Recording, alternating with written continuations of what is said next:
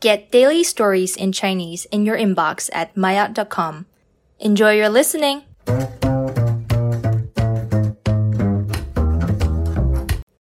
Maya 高级风靡市场的盲盒。不知道大家有没有注意到，现在的商场中出现了越来越多给成年人玩的玩具，比如庞大而复杂的乐高模型，和现在中国市场正在风靡的盲盒。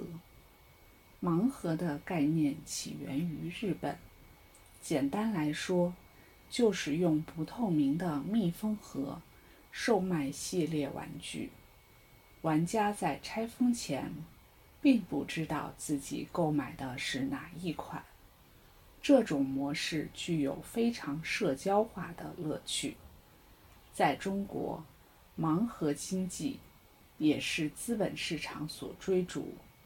盲盒之王泡泡玛特，即使是疫情严重的2020年上半年，也获得了1.41亿元的净利润。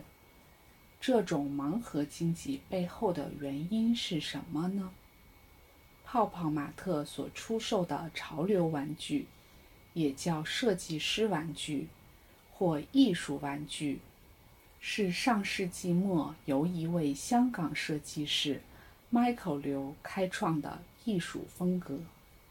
因为限量发行和系列发售这类商业运作，潮流玩具面向的不是儿童，而是那些热衷收藏和艺术的年轻人。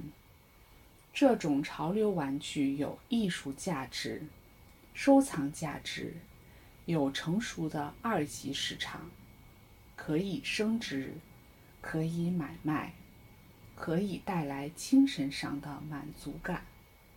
整个盲盒商业模式中最为核心的是一个系列中的稀少的隐藏款和稀缺款的设置，而这种人为制造稀缺的方式，让消费者拆箱的时候的惊喜感和娱乐性成倍增加，消费者持续购买盲盒的动力所在。潮流玩具市场过去20年都以男性消费者为主。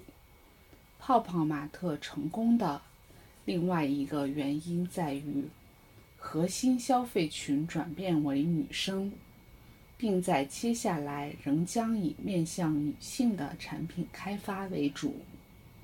泡泡玛特的一个盲盒生意之所以成功，与饥饿营销与迎合年轻消费者心理两个关键原因有着密切关系。但随着竞争者的不断涌现和对消费者对于原创玩偶的升级换代的需求，会对现在的盲盒之王形成不小的挑战。